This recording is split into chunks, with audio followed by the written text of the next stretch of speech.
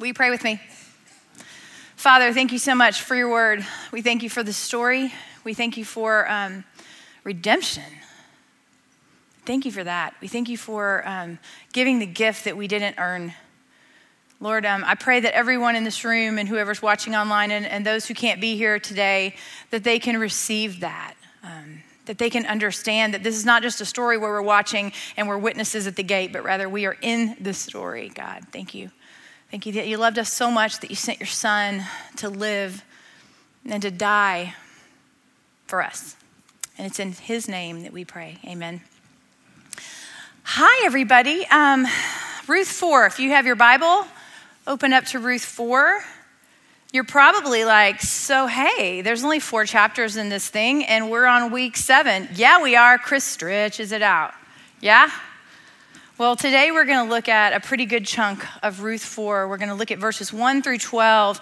I love this chapter. I don't know if you felt this way, but we've been doing this for a little bit. We've been on this little journey. And I think back to chapter 1 and we started with 3 funerals, right? Lots of weeping and lots of mourning and lots of bitterness.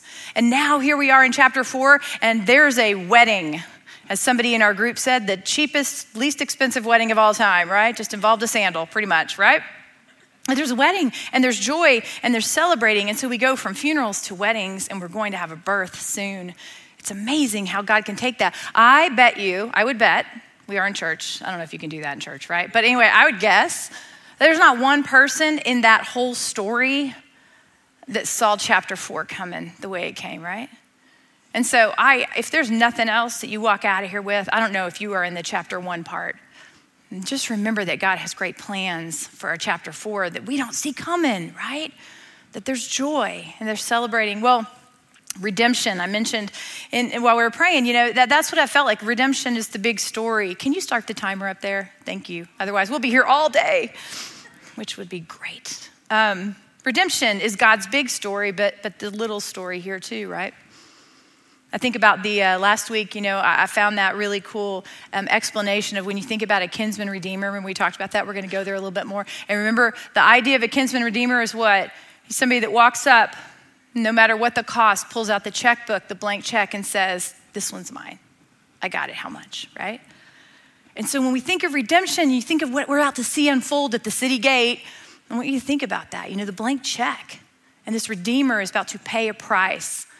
Well, when I was thinking through this, I thought about this, right? I mean, if you read some of you are like, I don't know what you're talking about. You didn't read the book. If you read the book, you know what I'm talking about, right? There was a weird thing that happened with one shoe, and we'll get to that in just a minute. But what I was thinking about when I was looking at the whole one shoe thing? I was like, what? This is just Chris. This is not in the Bible, so don't write this down. What happened to the shoe? Anyone wonder, the shoe is going to be a big player in our story in just a minute, but what happened? Did Boaz and Ruth take this home and set it on the mantle? They frame it? I don't know. Was it a keepsake that they looked at? Did they tell their families, their children about it? I like to think that maybe they did. I don't know what the custom was. We talked about that a little bit in our group. Did the shoe actually go home with Boaz as the agreement? Or, did the nameless dude have to go to the shoe guy and say, hey man, I need another shoe. Just one, it's fine. I don't know. But I thought about it as I looked around my house when I was sitting here doing my homework. I looked around and I started seeing all these keepsakes and mementos and things that I have that are hanging on the walls or that are sitting around that nobody else really knows the story, like a weird sandal, but I do. I'm telling you, just within eye shot of where I was sitting, I saw a little antique little jar full of sand. And to you, it just looks like a jar of dirt, But to me, it was sand from Belize on the beach the day that my daughter got baptized. And I brought it home. Don't tell Belize in America, because they don't like when you bring dirt home. Anyway, don't tell anybody. But that's what that means to me. I look at it every day. And then I looked around and I saw this, and this is really weird. And people ask me sometimes because it's super weird.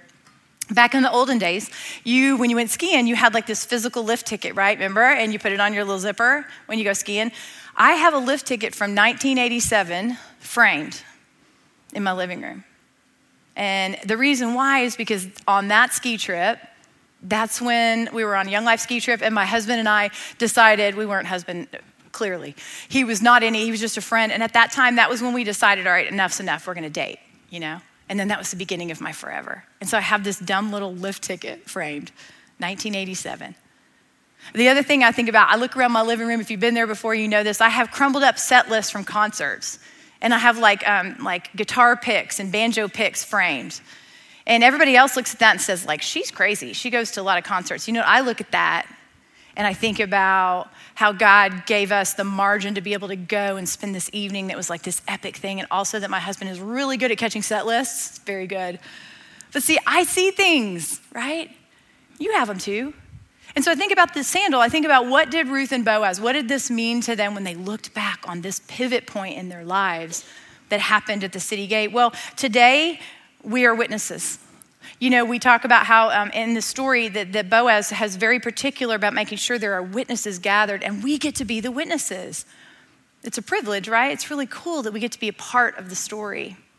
Well, today we're witnesses. Today we're going to see some things. I'm going to break it into 3 parts, these 12 verses, okay? We're going to start with the Redeemer's preparation. We're going to see Boaz's preparation. That's verses 1 and 2, okay? And then the second part of this story, we're going to look at these required court proceedings. It's really a record of court proceedings, and we'll go there a little bit, and that's verses 3 through 8. And then thirdly, we're going to look at the reaction of the outcome. There's 2 reactions that are recorded in verses 9 through 12. We're going to look at those. So, Ruth chapter 4, the Redeemer's preparation. Verses 1 and 2, I'm going to read and then we'll pause a little bit and take a little closer look, okay? So follow along with me. Verse 1 goes like this.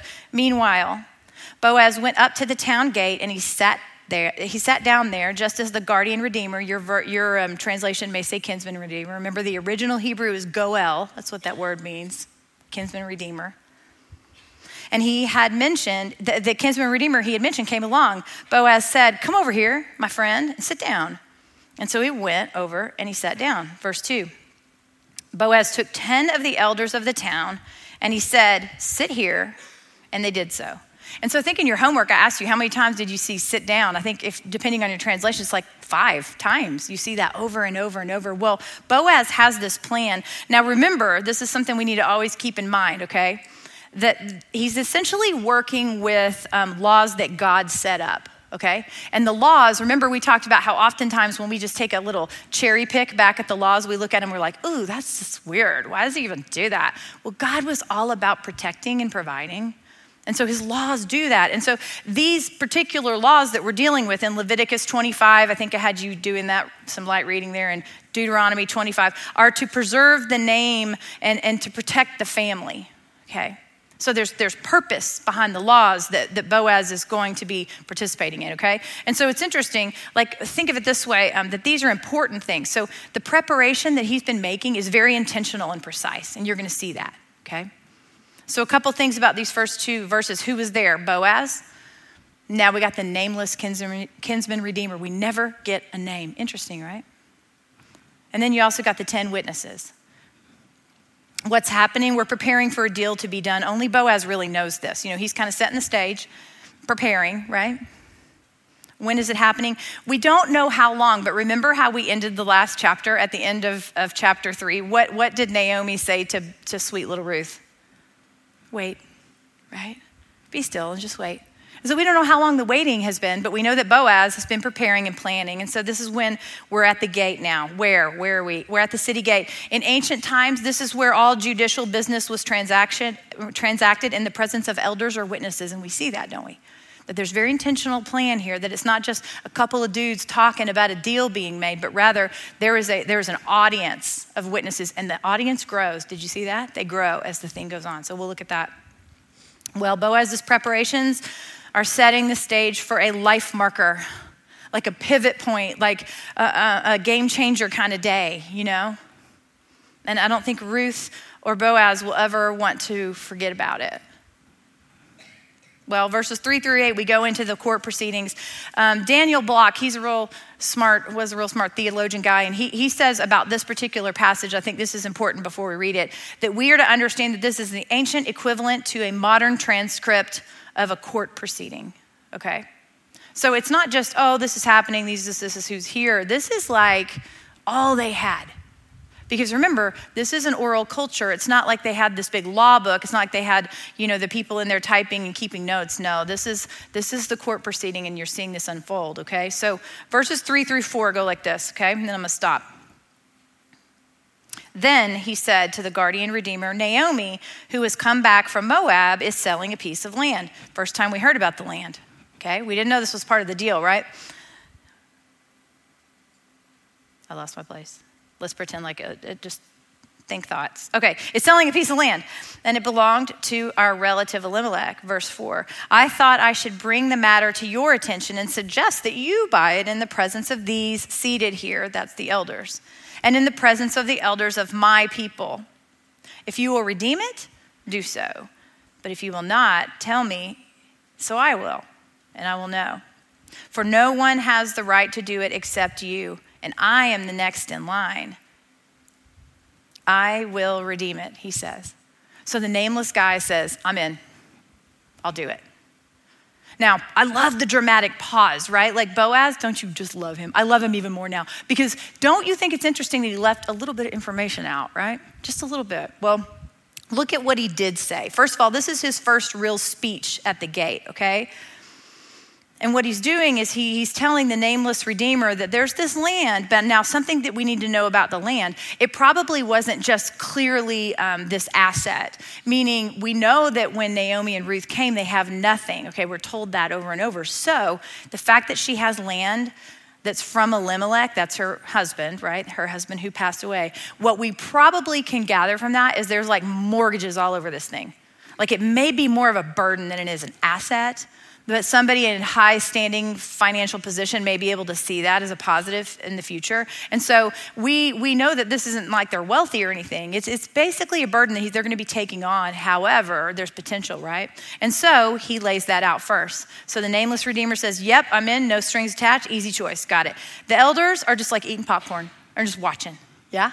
Quiet, listening, watching. And then there's a pivot point in verse 5.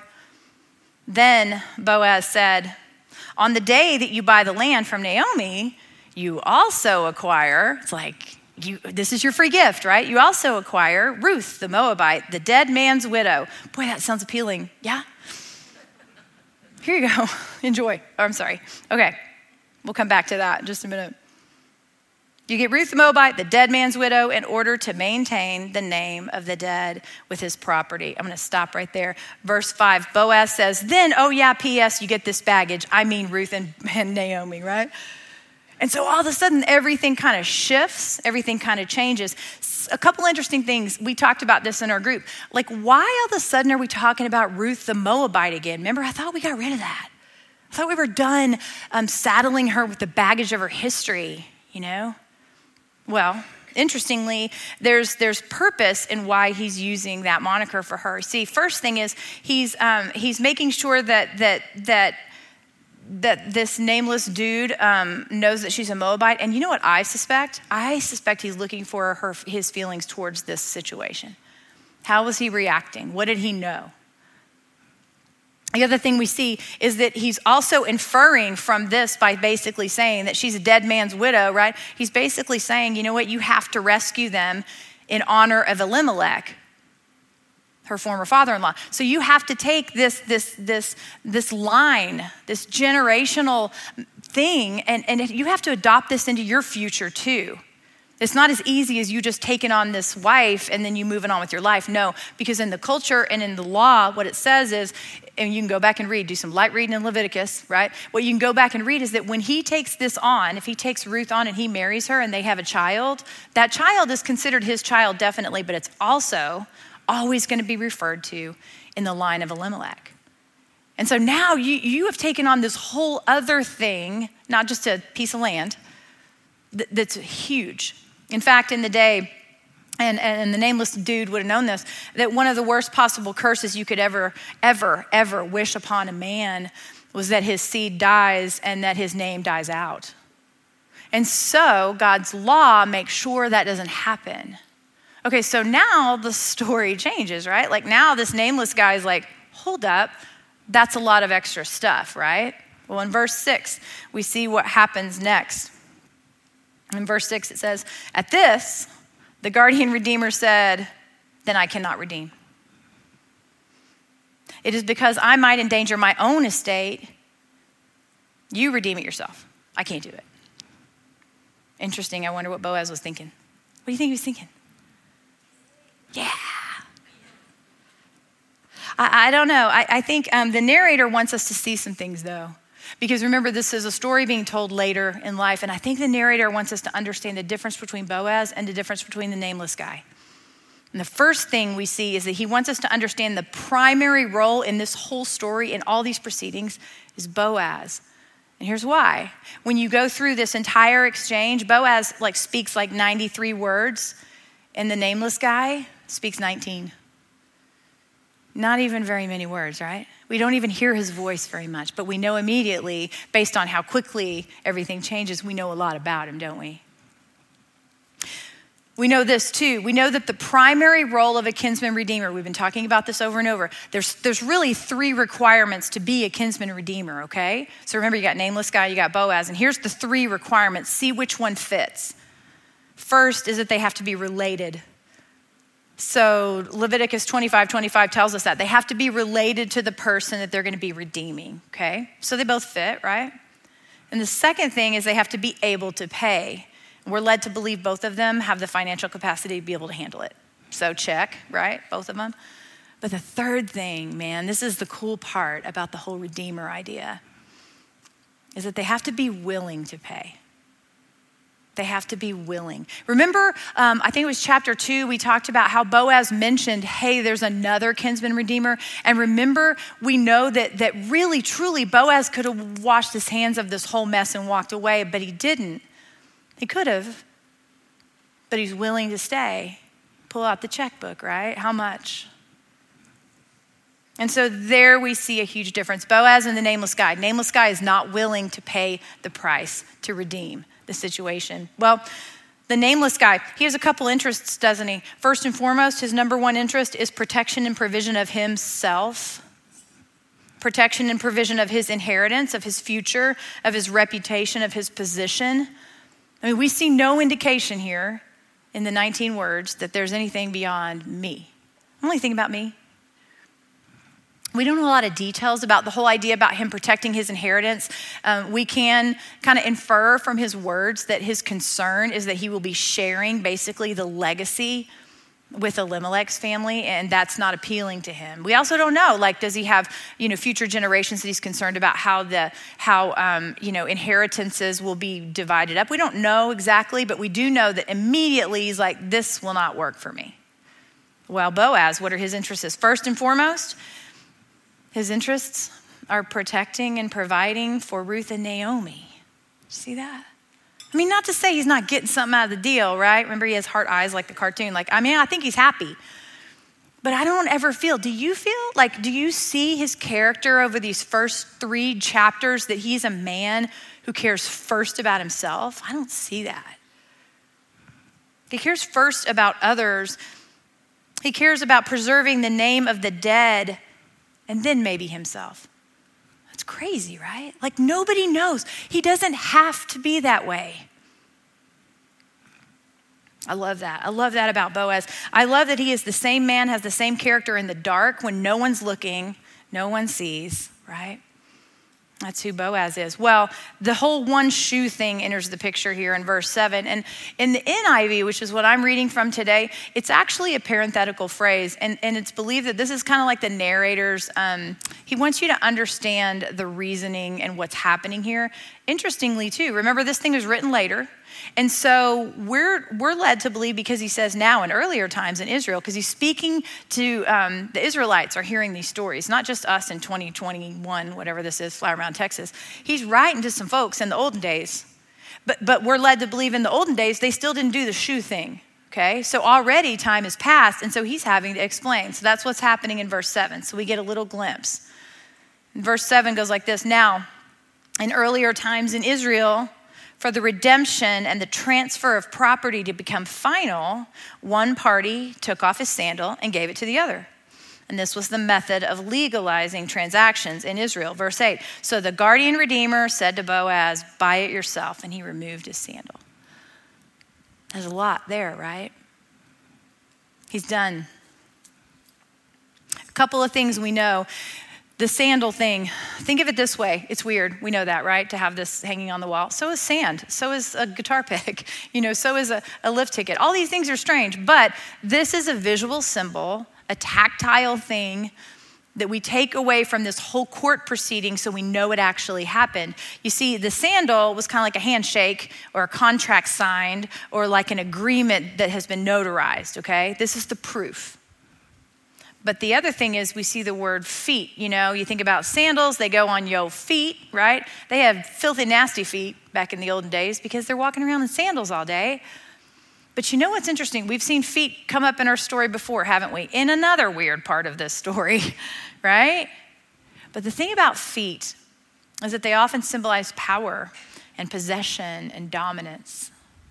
You see, you guys read like some Old Testament verses where God actually said when he imparted gifts to his people, like the promised land, remember what he said? What did he say?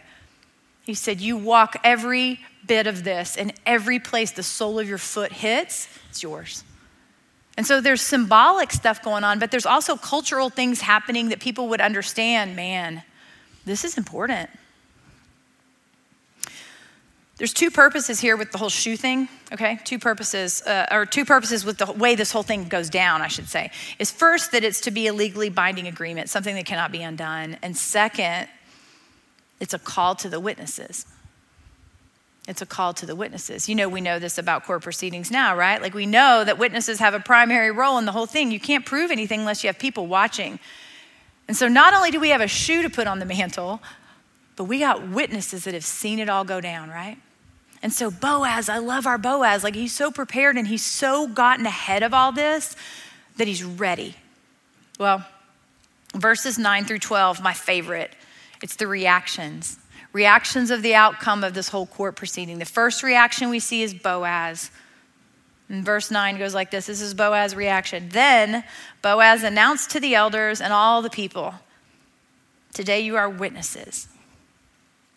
And I have bought from Naomi all the property of Elimelech, Chilion, and Mahlon.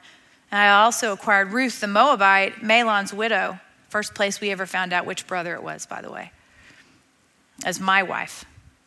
In order to maintain the name of the dead with his property so that his name will not disappear from among his family or from his hometown. Today you are witnesses.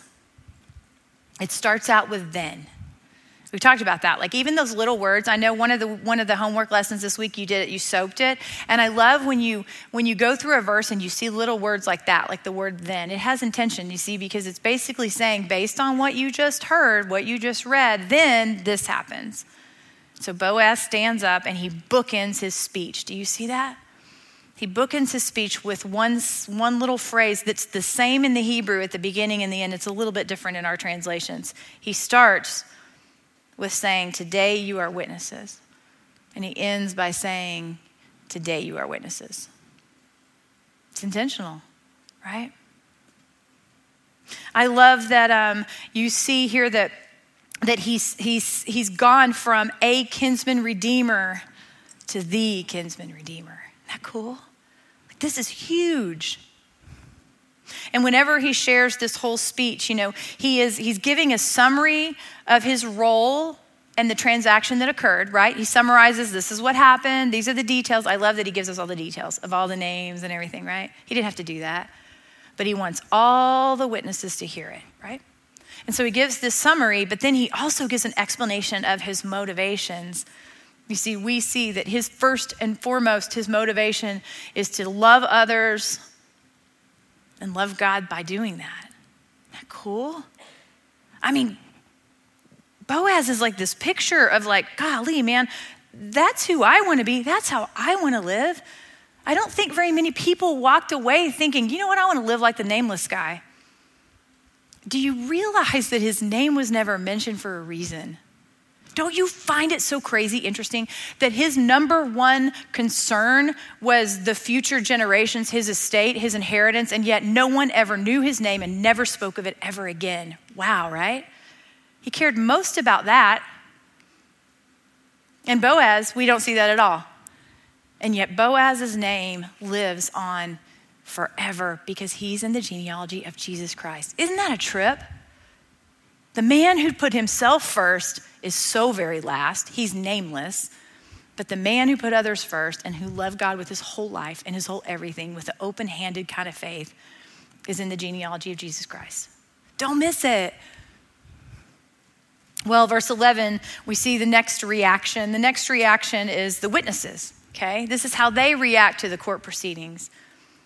Verse 11 goes like this. Then, another then, the elders and all the people at the gate. Don't you love that? Like, I kind of think of it like the New Testament thing when Jesus feeds the 5,000. I always wonder, like, if people are like, oh, there's lunch, and just more people showed. I kind of feel like this too. Like, who? Oh, this is not important. Forget all this. But don't you wonder where Naomi is?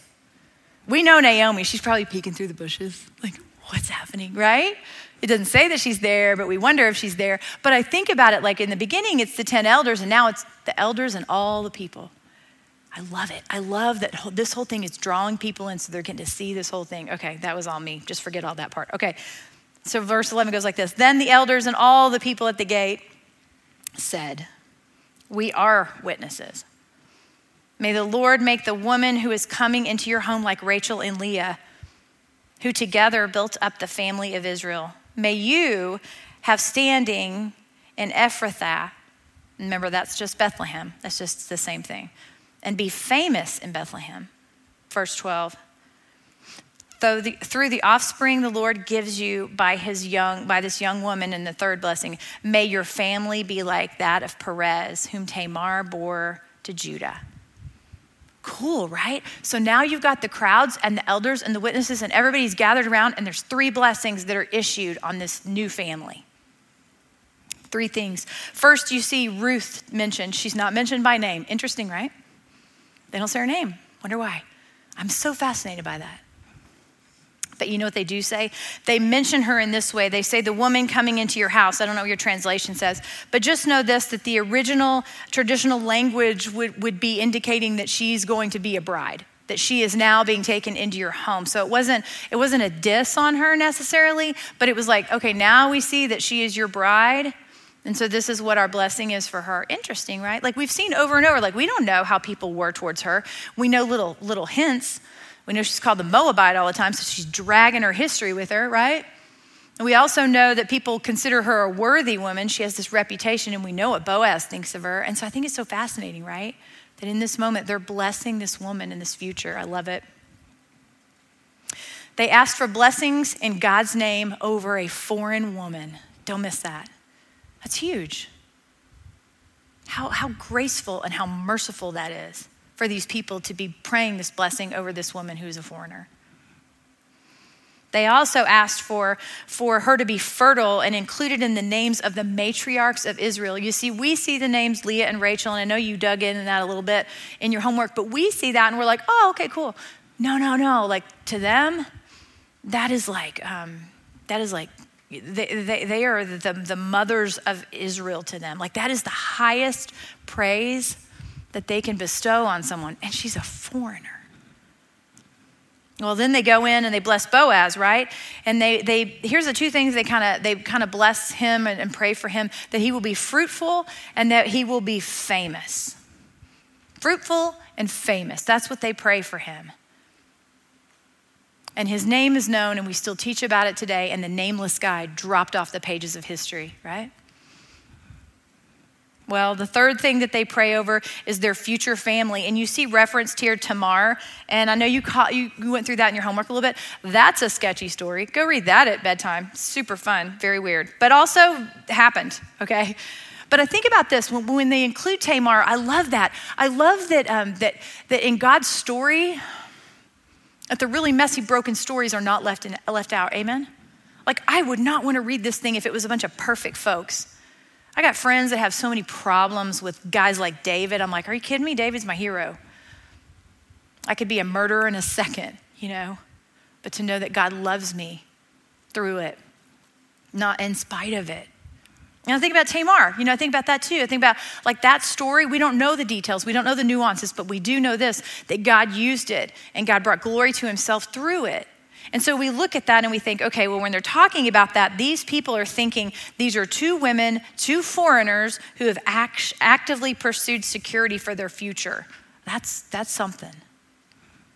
We also know this, that we're told that that Perez was one of her sons born to Judah. What's crazy about that is that Perez's descendants seem to have played a pretty pivotal role in the history of Israel, right? Boaz, that's one of his ancestors. No coincidences, And so I love that the people are praising and praying these things over this family, this future family, and it has such impact. You know what's crazy about this, though? Think about it. They're saying this cool little prayer at the very end of chapter 4 and whatever. But you know what they're doing? They think they're praying. You know what they're doing? They're prophesying. You realize that? Like, think about it for just a minute. How often are our prayers answered in such a way that we never, ever, ever actually saw coming? Do you think when they prayed fruitfulness and famousness, is that a word? Probably not. When they prayed that over Boaz, do you think they thought that he'd be in the genealogy of the king who would come to save mankind? Do you think they saw that coming? I mean, that probably wasn't in their prayer journal. I love that God, he exceeds every expectation, every prayer we could ever pray. It looks different, and sometimes it's painful, and sometimes it's really, really hard, but the way he answers these prayers should be motivating for us. Well, the prayers were answered all right, and we're going to get to see that in the next week or so. Look, in closing, I just want to throw a couple things at you. What do we do with this? This is a cool story. I love all the nuances of it. I love all the detail and everything, but I found myself at the end of it going, all right, God, what do I take from this for my life? What do we take out with us? Well, I thought of 3 questions that I thought each of us I think it would be wise to ask, And so I'm going to give 3 questions, and then we'll go and hang out with our best friends and stuff. Okay, so the first question is this. Where do I need to prepare like Boaz? Where do I need to prepare? You remember he was so prepared and ready for that time at the gate. We don't know how much waiting happened. We don't know a lot, but we know he was ready. Maybe we're preparing for a life marker, pivot point, game changer kind of day that's coming. Maybe it's not one of those great things. Maybe it's a life change, a pivot point that's not something you would have chosen. I don't know. I think Boaz probably experienced that too. But are we ready? Here's how I saw Boaz being ready, and maybe we take from him as an example, okay? 3 things that Boaz did to be ready, to be prepared. First is that Boaz trusted God and his plan even when no one else was doing that. In Judges 21:25, I've quoted it a million times. We need a needle pointed on a pillow, right? There was no kings in Israel, and so people were doing what was right in their own eyes. That's what was happening in the culture. And yet Boaz is trusting God and trusting God's plan when who knows what everyone was even saying in his ears. What were the voices telling him to do? I mean, he had so many opportunities, right? I don't know. Who determines what you trust? Who determines your steps, your decisions, your priorities? Who does that? Who speaks to that? Maybe it's social media. Maybe it's approval of others. Maybe it's justifications. Maybe it's, this is just the way God made me. I don't know. But I love that Boaz never fell on any of those things. I'm not aware of his social media account. I'm not aware of who he was listening to. I just hear him listening to God. Boaz also readied himself for whatever was going to come.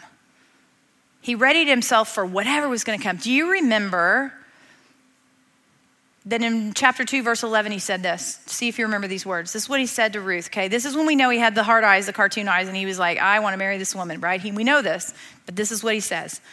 And now, my daughter, do not fear. I will do for you all that you ask. For all my fellow townsmen know that you are a worthy woman. Verse 12, and he says, and now it is true that I am a redeemer, yet there is a redeemer nearer than I. Remain tonight, and in the morning, if he will redeem you, good, let him do it. But if he is not willing to redeem you, then as the Lord lives, I will redeem you. You see, we know what he wanted, but we also know what he was willing to do if he didn't get what he wanted. I'm gonna say it again. We know what he wanted, but we also know what he was willing to do if he didn't get what he wanted. Even if, even when, even though, right? That kind of faith is what Boaz had. I mean, he was gonna walk away from this, even though he didn't want to. Another way that I feel like we need to look at how Boaz was prepared is this, is that Boaz put others first even when he couldn't win big. Think about it. How many times in the story of Boaz, not to get uncomfortable and weird, how many times could Boaz have made a different decision? I mean, think about the threshing floor for a hot minute. In the middle of the night, in the dark, there's a woman at his feet who is desperate, right? There's so many things that could have gone south. And yet, Boaz, this man who readied himself for whatever God had, even in the dark, you know, he still made choices even when he could have done something. He didn't have to. He didn't put himself first. I think about, first of all, I am not Boaz, okay? I want to be clear about that. Also, I'm not a saint I'm terrible. Okay, but I thought about this story when I was reading this. I'm like, you know what? It's like Boaz in the dark was this man of honor, and he was making choices when no one was looking that were honoring to God. And I thought immediately about the DMV. Anyone? Yeah, that's just not godly at all, is it? It's a terrible place, horrible place. If you work there, I'm so very sorry. But you know what I thought about? I thought about this one moment. And I've talked about this before because maybe I've never done something quite so honest before, but I was at the DMV and I was one of those people, right, that I had to get the registration on my car, and it was like 2 months behind. I know you guys don't do that, I know, but I did. And so I go in and pull the number, right? You know how this works, and you sit in the little plastic chair and you just wait for hours and hours to call your number. Well, the chair that I sat in was right across the window of the happy DMV workers. So happy, God bless them. I hate their jobs for them. Anyway, I'm sitting right in front of the window, and so I hear what's happening. And it's a bunch of other people like me who have had their car for 2 months driving, just hoping the police don't see it, right? And they get up to the window. You know what I'm gonna say. I'm not looking at anybody. I'm not judging you. But you get up to the window, and the lady says this, right? You know what she says? Have you driven your car since the registration expired? And you're like, nope, it's been in the garage for 2 months. I've been taking the bus. Everybody says it. It's no big deal. Everybody says it. And the lady gets the thing and she charges you the exorbitant fee and you pay it and you do the thing, right? And so I'm sitting in my plastic chair. I'm like, okay, I'm ready. I'm ready to lie. I'm ready. I can do it. Everybody did it. I can do this. No big deal, right? My dumb little number gets called. I get up to the window. I just want to go find that lady and ask her, like, what were you thinking? I get up to the window and I'm like, ready to lie. Oh, it's 2 months past. Have you driven your car? I'm like, no, I haven't. Wait, yes, I have. I've been driving it for 2 months. And she just looks at me like, what? And I go, yeah, I've been driving it for 2 months. She goes, you know, it's going to be like $50 extra. And I'm like, yeah, just don't tell my husband. I couldn't do it. And I left there, you know, I walked out and I'm like, hey, did everybody see what I did? Nobody saw, nobody cared, especially not that woman. She was probably more annoyed because she had to do a different transaction. I don't know. But I got in my car and I sat there and I'm like, okay. It was just something in me, you know. I got to the window and I just couldn't do it. I couldn't do it. And I'm not a saint. I'm not Boaz. But that's what I thought of when I thought of Boaz and all the choices he made. It's like so many times, right? He could have chose something completely different. And yet something in him, someone in him said, no, it's not the man that you are, you know. Sorry if you're going to the DMV later. Don't blame me when you have to pay extra fees because you're going to feel bad. Well, the second question that I would ask you to ask yourself when you're thinking about this story, second question is this. How can I remember redemption in my story? How can I remember redemption in my story?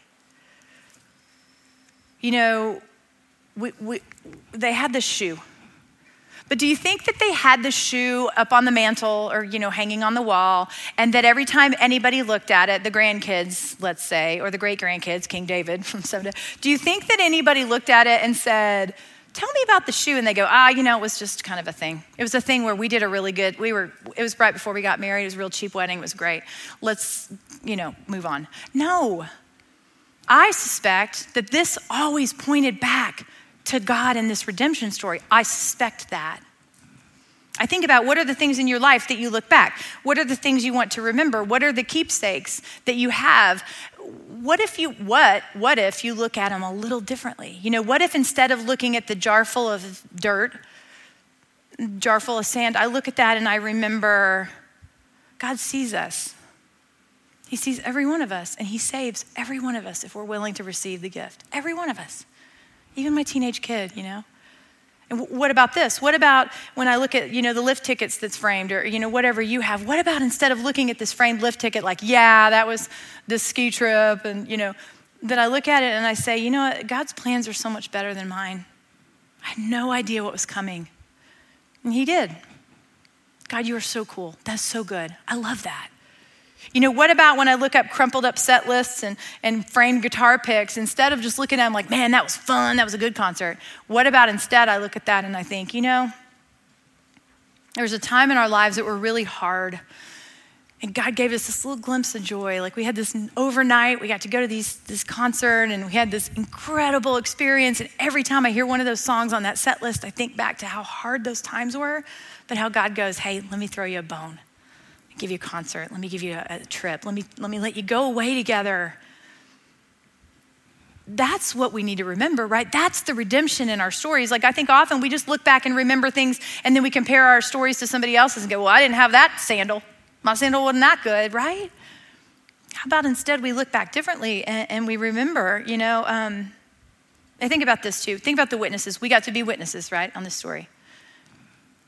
Maybe you didn't know when those things were happening that there were prayers going out, maybe. Maybe some of your prayers, you didn't even know were prayers when this was happening. Maybe every wish, every hope was a prayer that you just didn't have the words, right? Maybe there was a tribe of 10 elders at a city gate praying for the situation that you're going through now. Or did, I don't know. But I think we have to remember that there's redemption in our stories, even if we don't call it that, amen? That God is present. Well, the last question I would suggest that each one of us walk out asking is this. Have I trusted the Redeemer? Have I trusted the Redeemer? There's 3 requirements for a kinsman redeemer, remember? The first is this, he's got to be related to you. You know what's cool about Jesus Christ? Is it in John 1:14? I love the Message version. It says that he put on skin and he moved into the neighborhood, right? God moved into the neighborhood so he could get to know you on a personal level. Like, that's crazy stuff. But he's related because he became a man, fully man, not just a God in heaven sitting on his big throne, but he is a man who came to earth to live and did not sin. Well, he also has to be able to pay. Well, Jesus Christ lived a sinless life and he could pay the price that we could not pay. He was the perfect sacrifice that none of us could ever be, right? And the last thing that he needs to be is he needs to be willing to pay. He needs to be able to whip out the checkbook and say, how much? This one's mine. And he was. I love that. Charles Spurgeon said this, and then I'm going to close. I thought this was such a great quote. When you think about the Redeemer, you think about, have I accepted what this ultimate kinsman Redeemer did for me? Maybe you have. Maybe you've accepted Jesus as your personal Savior, but maybe, just maybe, it's time that you live like you believe that he really did.